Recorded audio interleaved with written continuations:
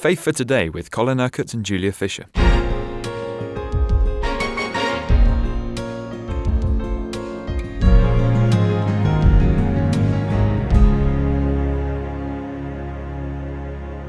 We're continuing with the programmes from last week, Colin, because you are using your new translation of the New Testament. It's called The Truth, just been published, and we're working our way through Ephesians, bringing it to life, really, and making it so relevant for us today. We're picking it up middle of chapter 1, verse 17. And Paul has just said that he keeps remembering the Ephesians in his prayers.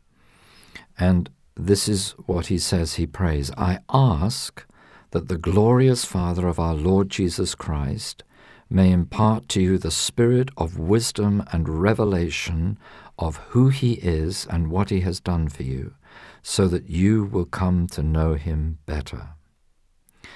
And we talked about this just a little bit on Friday, that the Holy Spirit is the spirit of wisdom, and of course God's wisdom is so much greater than our human wisdom, and of revelation. He's the one that is the Spirit of truth who guides us into all the truth. He takes the words of Jesus and reveals them, makes them known to us. And so the Spirit of God wants to bring revelation into people's lives about who Jesus is and what he has done for us on the cross, through the resurrection, now that he reigns in glory, so that we can know him better. And then Paul says, I also pray for your heart to be filled with light, so that you will see for yourself and know in your experience the hope to which he has called you, the purpose he wants to see fulfilled in your life. And I put this in the singular so that every believer can understand that this is what God intends for every single one of us, that every one of our hearts will be filled with light, that we will see for ourselves, each one of us. We will receive this revelation of the truth that brings light into the darkness, and to know in our experience the hope to which he has called you. Now, you hear a lot about faith and love, but we don't hear nearly so much about hope. And Paul is going to explain what this hope is, because God has called us to see his purpose for our lives fulfilled. You know, he has a plan and a purpose for every one of us. So what is this hope? And the answer to that question, that his saints, all those who belong to him, all those who are born-again believers who have been given the gift of the Holy Spirit, all his saints will enjoy the riches of a glorious inheritance. You see, hope is what lies ahead of us in the future. So, what God has done for us in Jesus actually gives us hope for the future, both in this life and what lies beyond this life. So then Paul further explains by saying that they may also know his power working in them because they believe in him. A power so great that it cannot be compared with any other power. So you see, our hope is that in the future we will see the plan and purpose of God fulfilled for our lives personally, for his church, for the nations of the world, so that we can enter into the riches of the glorious inheritance that he has made possible for us in Jesus. And when he's writing to the Philippians, Paul talks about laying hold of everything for which Christ Jesus has laid hold of him. In other words, he wants to take hold of this inheritance. And he says, I don't yet claim to have taken hold of all of it. And I think we're all in that position, aren't we?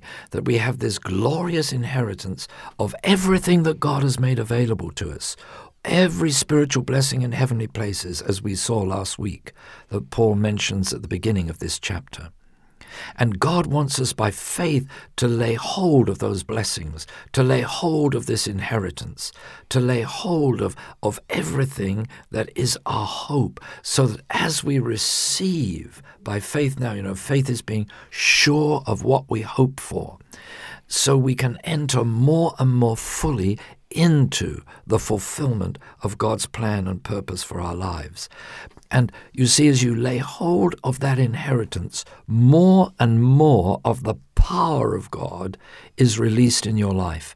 And Paul says this is an incomparable power, a power that is so great you cannot compare it with any other power, because, of course, it is the power of God himself, the power of the Holy Spirit who lives within us. As you mentioned last week, this is all about God's cosmic plan. This is the big picture, isn't it? And we are part of that big picture. And you see, this is it. We can see God's purpose for our lives personally and individually, but immediately we have to remember, well, that's part of something bigger. It's part of the plan and purpose he's working out in the local body of Christ or church to which I belong, which in turn is part of the purpose that he's working out in his whole church throughout the world, which in turn is part of his purpose that he's working out in the world, which in turn is part of his purpose that is impacting the whole of creation. And we all have a part to play. And so we all have a part to play. You go right down to the personal individual, but we all are part of this great master plan of God. And we don't have to understand everything about that plan to be part of it. What we do have to understand is what God is asking of us personally and in the corporate context to which we belong, so that we are faithful and obedient in doing our part. And God knows how that fits into his bigger plan. If I was to go back to the early 1970s, when the revival took place in my Anglican church in Luton, I mean, all we were concerned about was being faithful to God in what he was asking us to do to reach the vast council housing estate that we were surrounded by with the gospel, so we could make the gospel relevant and we could see the great social needs that there were in that area being met. So we were very much focused on being faithful and obedient at that level. Now, what we could never have foreseen was the way that God took that faithfulness and obedience and actually blessed multitudes of people all over the world through the books, through the teachings, and through the ministry that developed out of that. I mean, one would never have seen that. We didn't even understand that that was God's purpose. All we saw was our need to be obedient to the immediate thing that God was placing in front of us. And I think that's a big lesson for us all to learn, because, every day of our lives, God places before us things that we need to do to express his love, his faith, to witness to him, to serve people, to encourage, to build up, bless. And we can't understand always how just being faithful and obedient in those small ways could actually be part of something so much bigger.